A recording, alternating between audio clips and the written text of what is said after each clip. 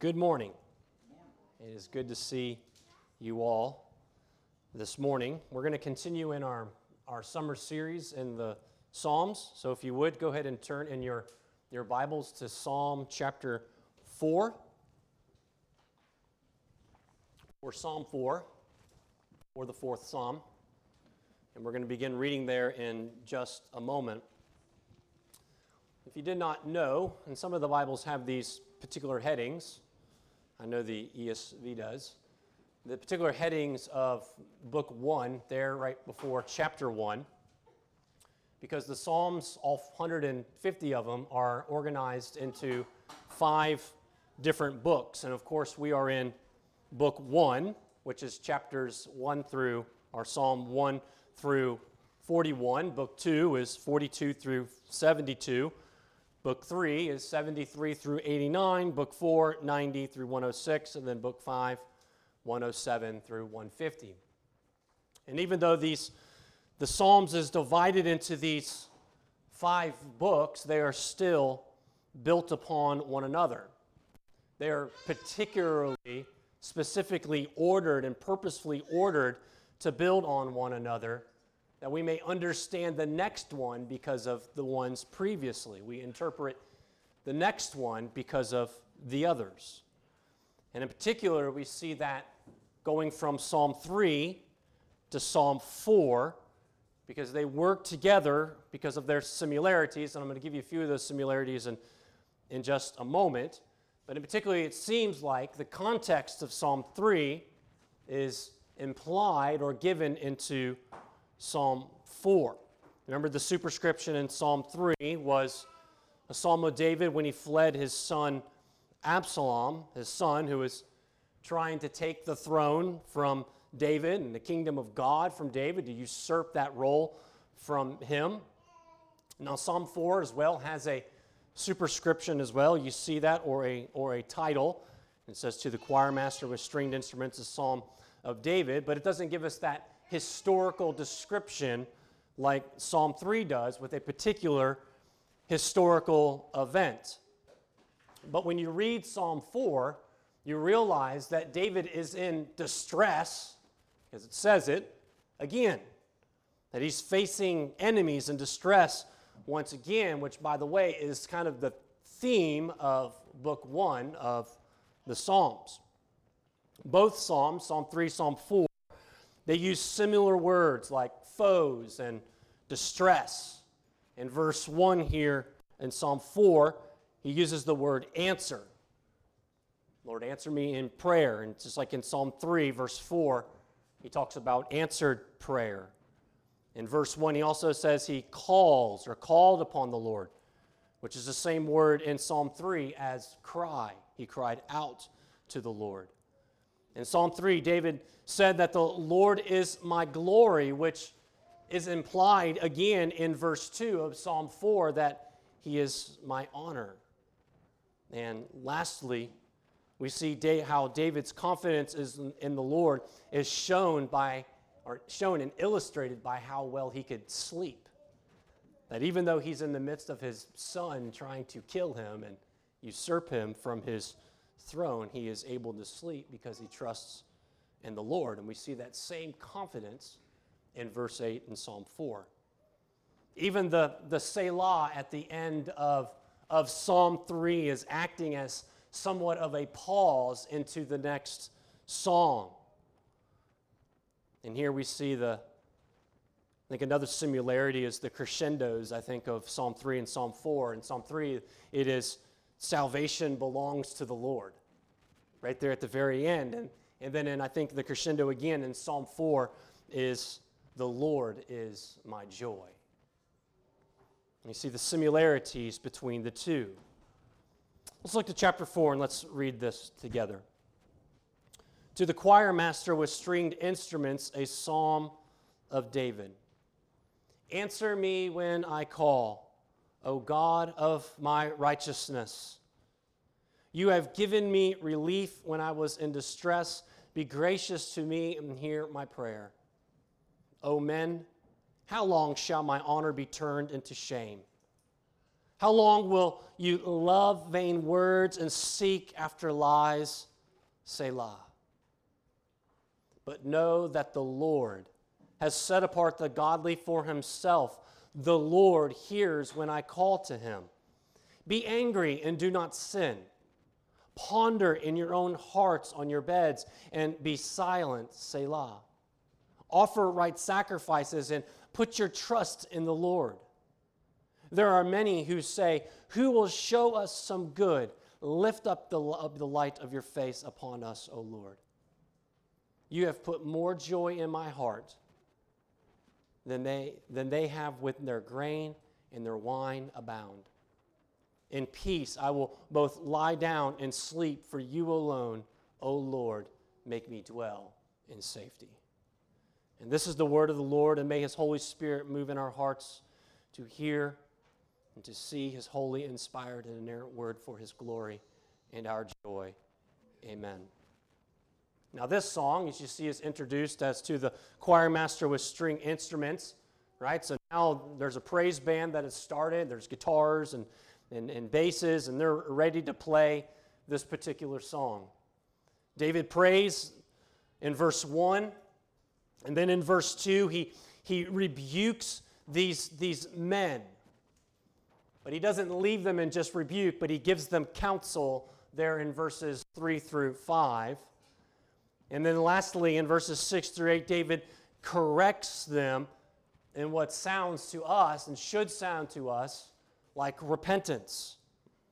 And like I said earlier, Psalm 3 is to be connected with Psalm 4, and it sounds like the same situation that David was once delivered from Absalom is now being brought into Psalm 4 as being the distress that God has delivered him from. And now, based upon the Lord's faithfulness to him, David can now depend upon the Lord now. Now, there's some commentaries who want to nail down, what is this exact situation? What is the distress now? Who are these men that are shaming and dishonoring David? Who are these men? And one of the ones that was suggested, and I thought it was kind of interesting, was that maybe this was during a time in David's reign when there was famine upon the land. And during that particular famine in an agrarian society is a disaster.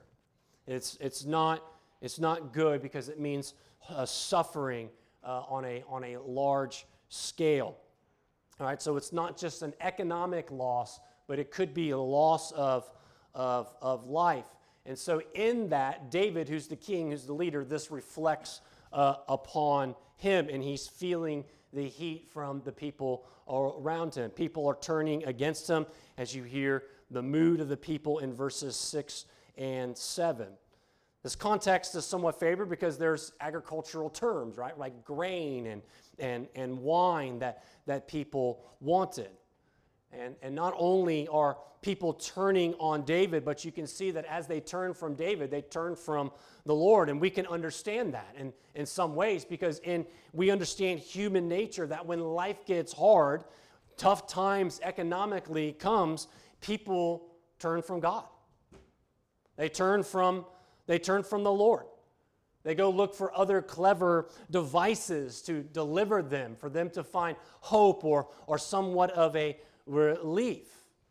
In good times, people want to trust in the Lord because that seems easy. But when hard times come, people want to turn to worldly vices to cope, or they just get angry at God, or they get angry at each other, or angry even at the church. Now, again, I'm not sure if this is the historical context or not. It makes sense, and it can be helpful in somewhat. But what's more important is not necessarily the specifics of what's actually happening. He doesn't tell us, nor does the superscription tell us. But what matters to us is that this psalm is telling us that life is real, that things happen, and that no matter who we are, one way or another, sometimes we are trusting in the Lord, and then other times we are feeling the distress of life. Life is real. It's not always linear. Our hearts and our minds are not always evenly keeled as we would want them to be, or we would like them to be, and sometimes even as we think that they are. And the situation with Absalom, certainly we can understand, was difficult. And then again, when another situation arose, David is still in distress and is calling out to the Lord. And I think many of us understand this. We understand the experience of faithfulness of God. We understand that we've experienced God's faithfulness. We delighted in God's faithfulness, but yet when something comes back up, we understand not only the temptation, but also how easily it is for us to feel and become distressed once again, as if God has never showed his faithfulness to us in the first place. And the beauty of this psalm, and the beauty of all the psalms, I think, is they show us the real human condition is our emotions. And in many ways, in our emotions and in these psalms, it's showing us that these things are okay as long as we are responding appropriately to the Lord. But one of the great things about Psalm 4 is that Psalm 4 is, of course, is pointing us to the New Testament. And one of the ways that we know it's pointing us to the New Testament because the New Testament takes us back to Psalm 4. And it tells us about this Christian truth on how Christians are to live from the New Testament, pointing back to this ethic of Psalm 4. And the reason why I say that is because the Apostle Paul applies David's moral exhortation from Psalm 4 to Christians. And he sets forth to us what it looks like for those who have heard the gospel, the good news of Jesus Christ, who have believed, who are in faith, who have been taught the gospel and are being transformed by the gospel, that they have this new life. Maybe you caught it when we read verse 4. And he says, "Be angry and do not sin." Now you know that sounds familiar. Somewhere in the New Testament, I've heard that before, and you're correct. That's from Ephesians 4, verse 26. Paul quotes this verse. He says, "Be angry and do not sin. Do not let the sun go down on your anger, and give no opportunity to the devil." We're going to talk about that a little bit later, but the flow of thought of Ephesians 4 here in verse 26 is coming from, I think, Psalm 4. It aligns right with David. And because Paul is teaching these former pagans of Ephesus how to put off and put away wickedness and idolatry. Because in Christ you have been transformed, you have been made new, and you now have holy lives to live unto the Lord. And of course, this verse is dealing with our anger in ways that we're not to sin, and we're not to let the sun go down in our anger, but it sounds a lot alike what David is saying in verse 4, doesn't it? Because David is saying, be angry and do not sin, but go home and ponder. Rest your head on your bed and think about it. And in the New Testament, as the New Testament is applying Psalm 4 to the Christian life, I believe that we should rightly apply Psalm 4 and the principles of the Christian life from Ephesians according to Psalm 4. Now, again, this sermon is mainly going to be directed toward Christians. To hear these Christian principles are for you. And I'm going to share with you what Christians are to do and how Christians, they possess the Holy Spirit and the work of Christ and how it's transformed them, and then how that then is worked out. The fruits of the Spirit. These are the fruits of the Spirit. They are not seeds to gain the Spirit. And they're for all circumstances for Christians, in distress or in not, and they're to be embraced in all circumstances. Yet for unbelievers, my hope is that in this psalm, you'll not hear more things that you need to do to change your life, to make things better, or to be more accepted, but you will hear that the God of all righteousness is the one who gives grace. And only in him have we been delivered from the distress and the foe of sin and death. Our own wicked rebellion that brought shame and dishonor upon the Lord. And that he will give you the faith to believe and to repent of sin, because he alone is whom we trust in. And he alone is the one who lifts up the light of our faces upon us. And that he would give you more joy in your heart than anything else. So I have 4 principles then for the Christian life, and we'll apply them appropriately from Psalm 4 as we tie them back to Ephesians 4. First principle is Christians pray. In this time of distress and this song that is sung, there is a prayer. In Psalm 3, David prays, even crying out to the Lord in his prayer, not only about his situation, but to pray in adoration of the Lord. He adores the Lord and how the God will keep his promises as he recalls this promise-keeping God who is his shield and his glory. And then now in Psalm 4, David in his distress is crying out to the Lord. He pleads with the Lord to answer. And we see that in verse 1. The necessity that as Christians we fix our hope in the Lord through prayer. As Christians, our faith is strengthened by remembering God's character, setting our eyes upon him and setting our eyes on the things that are above, as Colossians 3 says. And through the reading and through the studying of God's word, but also by prayer.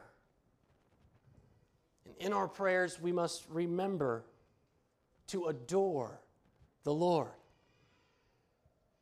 And we adore him not just for the things that he gives us. That's a prayer of thanksgiving, but we adore him for who he is in his character and in his nature. And that in his character and in his nature, he acts and has acted according to that.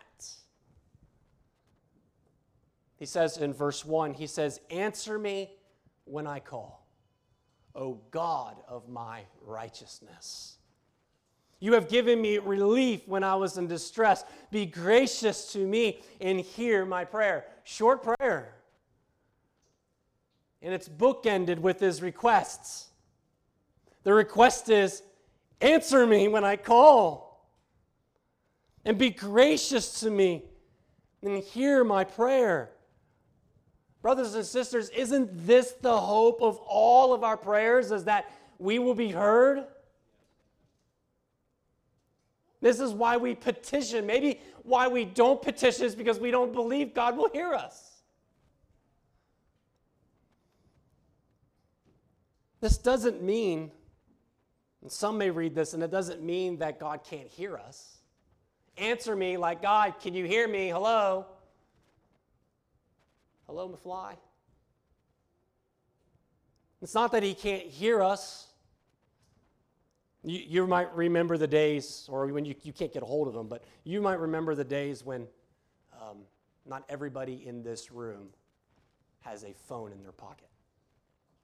The days, this is going to give some of you younger individuals a little education on how it used to be, that we used to have to wait till we got home to make a simple thing like a phone call. We used to have to memorize phone numbers, and older saints, do you remember how easy that was? Yeah, 321-259-8030. That's my home phone number growing up. You had to wait till you got home to answer the phone or take a call. We were much more understanding, I think, back then when it comes to that, because we knew that was what you had to do. And if you had to go home and make a call, you made a call, and if you got the answer machine, you remember those things? The answer machine, rewind it. Hi, this is Ben. It's kind of what it sounded like on those terrible things. And now we get angry. Why don't they text me back? How come they don't answer when I call? I mean, doesn't everybody have their phone in their pocket? I mean, I don't, but have their phone or on their watch or whatever it may be. But the meaning in this text is not doubting that God can answer or God is unable to hear. Now, there's some people that believe that. It's not biblical. The Lord doesn't have a problem with hearing and answering prayer. He's always home. And like maybe one of those cheesy church signs, his phone is always charged. I just made that one up. Someone can use that. God's iPhone never dies. How about that? David is asking the Lord to act. That's what he's asking. He's acknowledging that answered prayer is what? He says it's grace. God, would you answer me? That is your grace. That is an act of grace. And in his prayer, as we've already kind of introduced this point, is that he looks to the character of God, as we are to look to the character of God as we pray. We look to his character, we look to his nature, who he is, his righteousness. And in his righteousness, that means that he will always keep his commitments to his people. He will always do what is right. O God of my righteousness. This not only has the sense of his holiness and character, absolutely that's on display. His complete, outright uprightness. But also that he will always act according to his righteousness. That means that how he answers our prayers, brothers and sisters, is always good. It's always right. It is always good. And so this simple phrase we hear from David, O God of my righteousness, is something we should imprint on our hearts and on our minds and remember to pray this very often. O God of my righteousness. Because as his people who have been justified by the imputed righteousness of Christ, do you ever doubt that he will not always act according to what is right and according to what is good? O God of my righteousness. And so when it comes to our distress, we have this posture toward our Heavenly Father that never changes, that is always the same as our God, my God, of my righteousness. And that he will always act according to his righteousness. He will always do what is right. He will always do what is good. Will a loving father give his son a stone if he asks for bread? Will a loving father give his son a snake if he asks for a fish? Will a loving father not pick up his daughter when she is in trouble? Our prayers, brothers and sisters, are strengthened when we remember who God is, and we are strengthened by remembering what God has done. And that's what David is doing. You've given me relief before.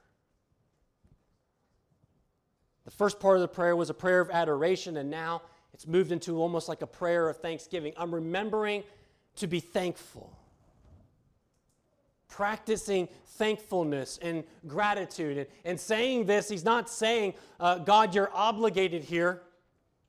You're obligated to act again in the same ways that you acted before. He's not saying, I deserve this. Sort of like what we studied this past Thursday night with Samson, who prayed a prayer that he deserved God to give him water. It's remembering. This is remembering for our own sake the mercy of the Lord, his grace and his compassion, his authority, strength to provide and give to his people. And it is for our good to remember his goodness and His glory to deliver and to provide, to rescue, and to heal. And if He doesn't, is He still not acting according to His righteousness? According to how He is right and good and for His glory? And Christians, as we pray, always remember that the Lord's grace in saving you. Remember the Lord's grace in changing you and continually changing you. Let that gratitude spring up like a well to bring joy when we pray and when we bring our petitions before the Lord. But also let it give you confidence in praying. And that be to drive you to pray. Remember all the ways that you can remember how the Lord has acted in your life to provide and give in specific ways. Remember praying for that person that you shared the gospel with, who seemed like they would never hear, and they would never come, and they would never become a Christian, and remember now how the Lord has answered your prayer. Remember praying for that great need financially, for a job, for health, for a friend, or for a loved one. Remember that prayer for a troubled child and how the Lord answered your prayer. Remember praying for wisdom and guidance for a particular way to serve someone who's going through a hard time, or a particular person who you're kind of struggling in relationship with. Remember how the Lord answered your prayer. Remember when you prayed on how to love a brother or a sister and the Lord answered your prayer. What's that old hymn say? Count your blessings, name them one by one, and see, remember what the Lord has done. You see, and we know this, again, He answers according not to our will, but according to His will. O God of my righteousness. And the first principle we see here in verse 1 is Christians, we pray. The second principle is that Christians love truth.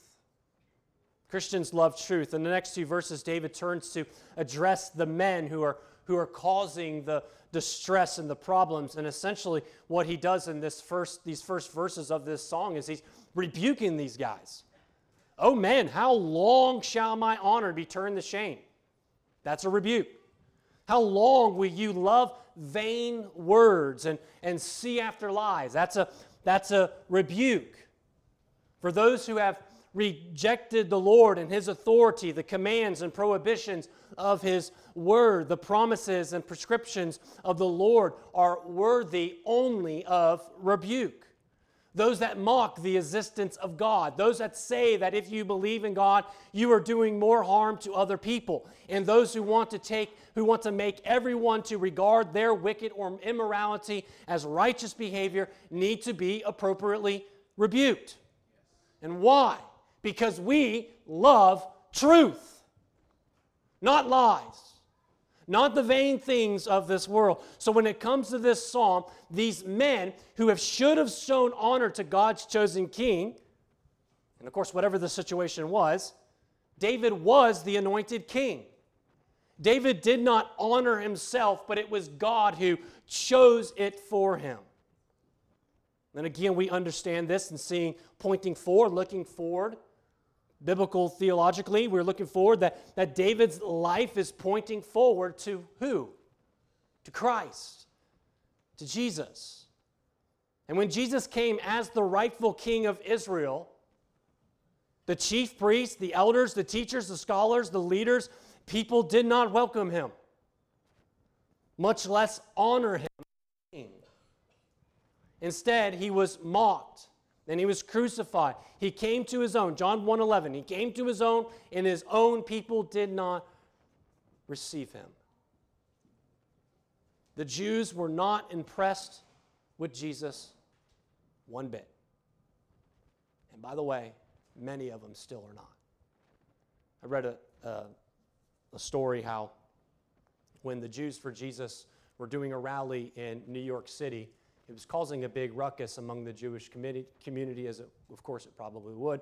And there was an interview on the radio station, a local radio, that was interviewing a rabbi who was not for Jesus, and he said, well, isn't what they're teaching now something that impresses you, that you should be thinking about and considering? And this Jewish rabbi said this. He said, Jesus didn't impress us the first time when he came, and he certainly doesn't impress us now. He came to his own, and his own people did not receive him.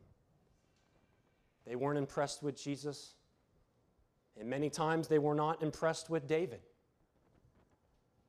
Joseph was rejected, and how many times did the people grumble against Moses? Killing Isaiah, the suffering of Jeremiah and all the other prophets, they were all rejected. And not only did these men reject the king, but they turned away from the truth. And they believed lies.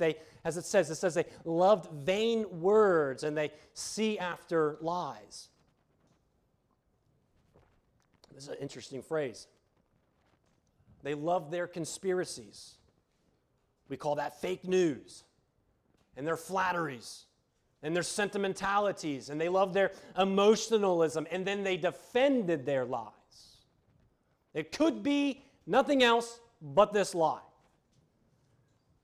So they rejected and despised what is true, the truth about the Lord. This is a description of those that reject the king and reject the truth, which makes a clear division between those that love the Lord and those that don't. And that's exactly what Paul does in Ephesians 4. Starting in verse 17, he says this. He says, "Now I say and testify to the Lord, that you must no longer walk as the Gentiles do, in the futility of their minds." Vain things. And they are darkened in their understanding, alienated from the life of God because of the ignorance that is in them, due to their hardness of heart. They have become callous and have given themselves up to sensuality, greed, and to practice every kind of impurity. Brothers and sisters, this is why we reject lies. Because our minds are no longer captive to sin and no longer captive to darkness. We are no longer alienated from the truth. We're no longer alienated from the Lord.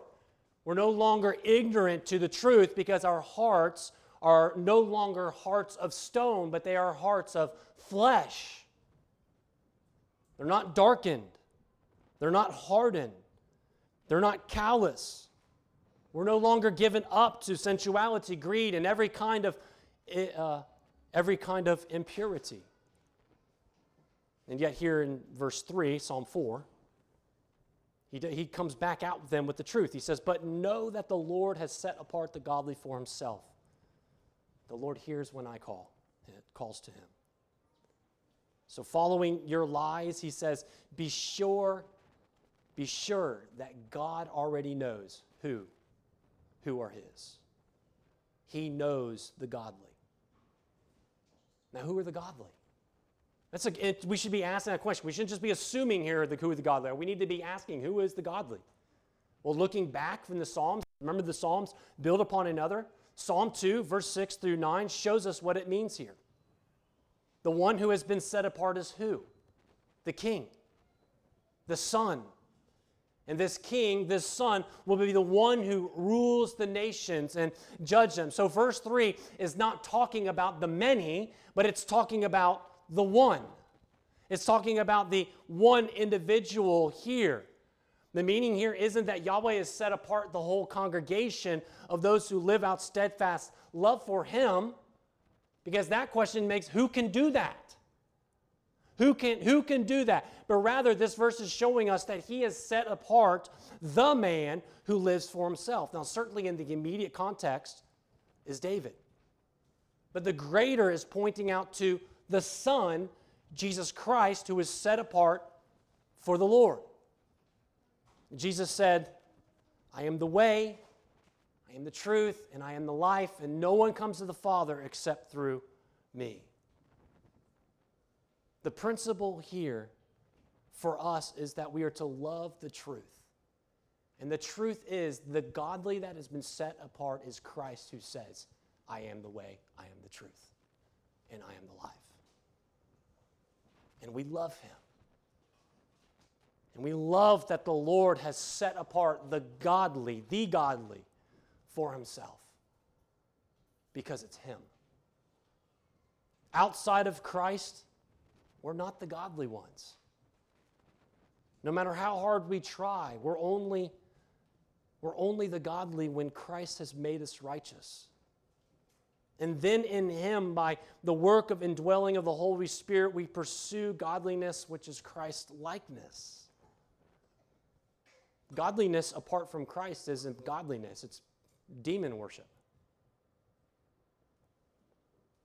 Otherwise, we're just going to be like all the other men that these verses are addressing, failing to give honor, bringing shame, loving vain words and lies.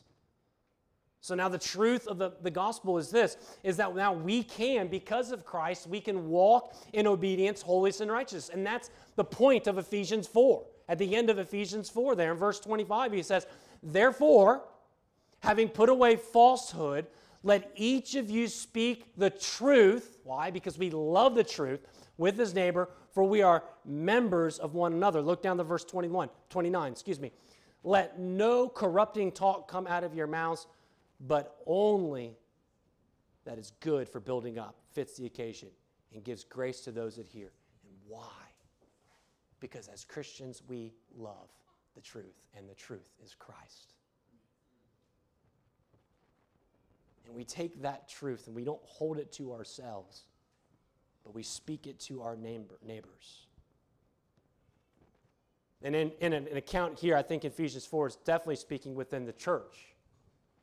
And we've heard this before, that we're taking God's word with each other and we speak it to one another as if it's an echo chamber. Let it reverberate off of one another. Why? Because he says we are members of one another. That's why we love truth. No longer the vain words or seek after lies. The third principle is Christians repent. So because we love truth, because we love God's word, then we understand then ourselves in such a way that we know that we need to always be repenting of sin. Again, David in these verses addressing those men who are causing distress and dishonor, who love lies, and we call them unbelievers, but after this rebuke, he calls them to repentance. Verse 4, we already read verse 4. Be angry, do not sin, ponder in your own hearts and your own beds, and be silent, Selah. So whatever it is that you may be angry at, anger is an emotion, right? It's an emotion that we all have. It's an emotion that we've all experienced. And if you live in a fallen world, you're going to get angry one way or another. You're going to get upset. You're going to get disappointed. You're going to get angry. And whether that anger is justified or not, as it says here, be angry and do not sin, that anger should never lead us into sin. And we all know what anger is. We all know what the effects of anger is, and you don't need me to give you some illustration or even a demonstration of what anger is. We all know, we've all been there, whether it is you get into fits of rage or you just hold it in tight and don't tell anybody. And the mental image here being illustrated here is he says, be wise. Go to your beds. Speak quietly. Be self-controlled in your hearts. So here's the image. It's the image of this rebellious man who has realized the error of his ways and of his life and of his thinking and of the lies that he has believed. and he's able to be encouraged to reflect upon the judgment that he faces and thinking, and his thinking, and calling him to repent and to submit to truth. That's the image that's being set here. And then you have Selah at the end, the pause. Because that's what you're meant to stop and pause, ponder. And isn't this sort of the picture of what Jesus taught of the rebellious sinner, the tax collector, who when he realized and understood his sin, he couldn't even come up to the temple and pray. But yet he prayed with his eyes lifted up, beating his breast, saying, God, be merciful to me, a sinner. Have you ever been there? The ethic from verse 4 is what Paul picked up on back again in Ephesians 4. For Christians who are no longer the same, we're no longer this old man. And as we read verse 26, he says, be angry and do not sin. Do not let the sun go down on your anger, verse 27, and give no opportunity to the devil.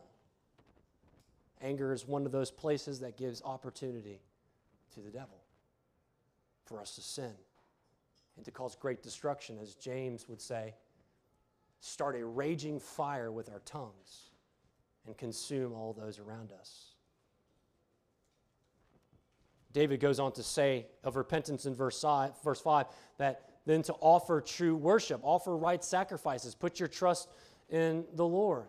Meaning that if they've submitted themselves to the Lord, then taking refuge in Him alone, trusting in the Lord, then offerings will be made in faith. And then their offerings will be made righteous. Verse 6 recounts some of the things that were being said, some of the questions of doubt.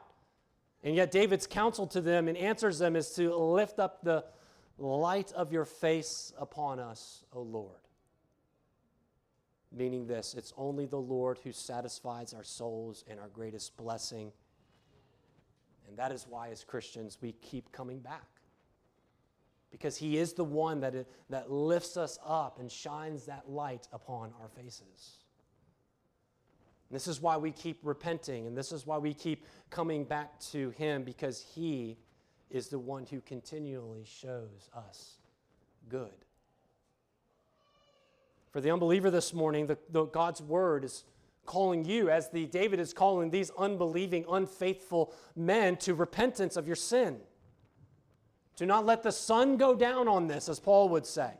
To ponder in your own hearts humbly and to trust in Jesus Christ as Savior and Lord, because it is only through His sacrifice alone that you can be saved, that you can be regenerated, and that you can be made new. To turn from your sin, and then to hunger and thirst for His righteousness. But Christians, we too are always to be repenting. Because the more and more that we grow in Christ, and the more and more that we're growing in Christ's likeness and we're knowing His Word even more and more, and as we study the Word together and as we continue to be bound together and binded together as one another as the church, and we study the Word together and we pray together, then we still continually realize just how far we really are. But we also know this truth as well, is that His grace and His steadfast love always drives us back to Him. It always drives us back to Him. The Christian that understands the gospel in that when they sin, they run to God, not from the Lord. Back to Ephesians 4, verse 20. I like what he says here. He says, but that's not the way that you learned Christ. Meaning, you didn't learn a gospel that says just keep on sinning. Verse 21, assuming that you've heard about Him and you were taught in Him, that's Christ, as the truth is Jesus. Here's repentance. To put off your old self, which belongs to your former manner of life and is corrupt and deceitful desires, and to be renewed in the spirit of your minds, and to put on the new self created after the likeness of God in true righteousness and holiness. Repentance is putting away the old man. It's putting away the attitudes of these wicked men that is there in Psalm 4. And as Paul would say, is to put on this new self. Repentance is this renewal of the spirit of our minds, as he says here. And as he says there in verse 28, there's a practical example of repentance. I love this. This is a practical, very easy to understand what repentance is in verse 28. Let the thief no longer steal, but rather let him labor, doing honest work with his hands, so that he may have something to share with anyone in need. Now, there might have been a thief in their congregation who might have still been dabbling in that lifestyle, and this is being addressed, and rightfully so. But it's not just about the thief who stops stealing. It's about now this particular person who's been transformed by the gospel is now one who now works hard. Who the fruit of the repentance of his life is now the dude has a job that is making money, and he's not just making money to satisfy his own needs, but he's making money that he can give it away. That's repentance. Repentance is not just confessing and understanding our grief of sin, but it's turning from sin and running from it in such a way that brings about the fruit of great joy that everyone can enjoy. That's the change of heart that the gospel does in the life of the believer. So brothers and sisters, this is why as Christians, even in here as he's addressing these unbelieving men who are dishonoring him, that it is teaching us the lesson that we are to always to be repenting. And the last principle is that as Christians, we are to have joy and peace. We look at these last two verses. I said in the beginning that this is the crescendo of the psalm, and that he gives us joy. In verse 7, I love this verse. You have put more joy in my heart than they have when their grain and their wine abound. So if this is that situation with the famine, these people are freaking out because now their grain and their wine is dwindling up and drying up and going away. And what David is saying here, what this psalm is saying, it says, you have given me more joy, and you've put more joy in my heart than when they're at the peak of their experience of worldly pleasure and joy and excitement and adoration from man. You've put more joy in my heart than they have experienced when they're at the top of the mountain of power, authority, and things that are all around them. Ha!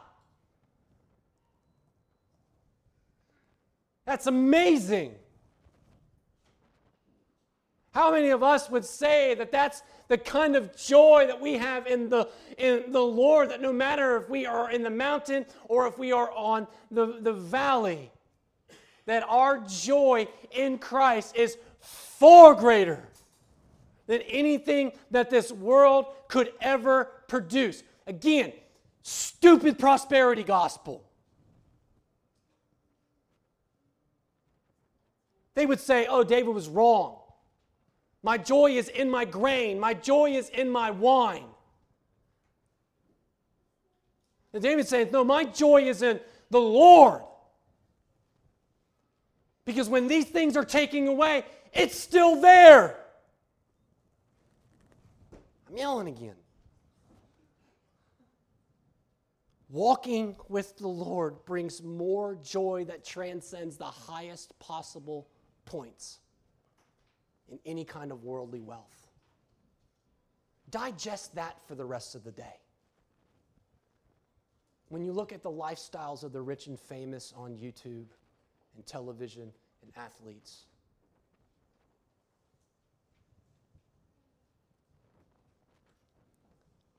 this verse realigns our hearts. Because when we think of Christ, think of the joy that we have in Christ. over all other things. And in that joy, verse 8, it gives us peace. Last week we talked about sleeping, so we're not going to talk too much about it. The idea is peace.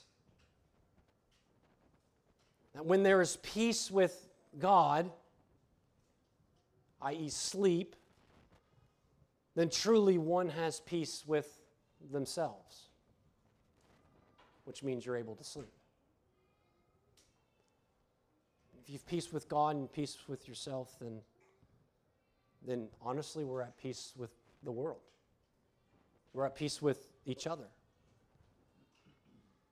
In peace I will both lie down and sleep, for you alone, O Lord, make me dwell in safety. And in Christ, this is what the Lord has appointed for us. He has appointed that kind of safety, that kind of peace for us. And as we finish up here, the ethic now from the New Testament, again from Ephesians 4, is that outcome of that joy, that outcome of that peace, that outcome of a changed life, a new life in Christ. A Christian who is at peace is not one who also can sleep soundly, but also in their everyday life and in their everyday relationships are changed to be peacemakers. Verse 29, let no corrupting talk come out of your mouths, but only as such for as to building up, as fits the occasion, that it may give grace to those who hear. And do not grieve the Holy Spirit of God, by whom you were sealed for the day of redemption. Let all bitterness and wrath and anger and clamor and slander be put away from you, along with all malice. Be kind to one another, tenderhearted, forgiving one another, as God in Christ forgave you. Jesus Christ has changed you, brother and sister. And in that change, He has brought you into peace. A peace that surpasses all understanding. But that peace isn't just something that takes place in our hearts. It certainly does. But what's inside is played out in our relationships. Is played out with each other, with one another. That peace changes the posture toward one another. It changes the way that we speak to one another. It changes the way that we talk to one another. It changes how we forgive one another. It changes how we treat one another. Christian, Christ is our joy. And if He is our joy, then we have peace. And that peace is played out amongst the body of Christ. Psalm 4 has shown us something about the Christian life with a little help from Paul, from Ephesians 4. Now, Christians pray, Christians love the truth, Christians repent, and Christians have joy and peace. So, beloved, as we hear God's word and have heard God's word, I encourage you this morning in the same way to pursue these same things for the Christian life, to the glory of God and for our joy. And all of God's people say, Amen.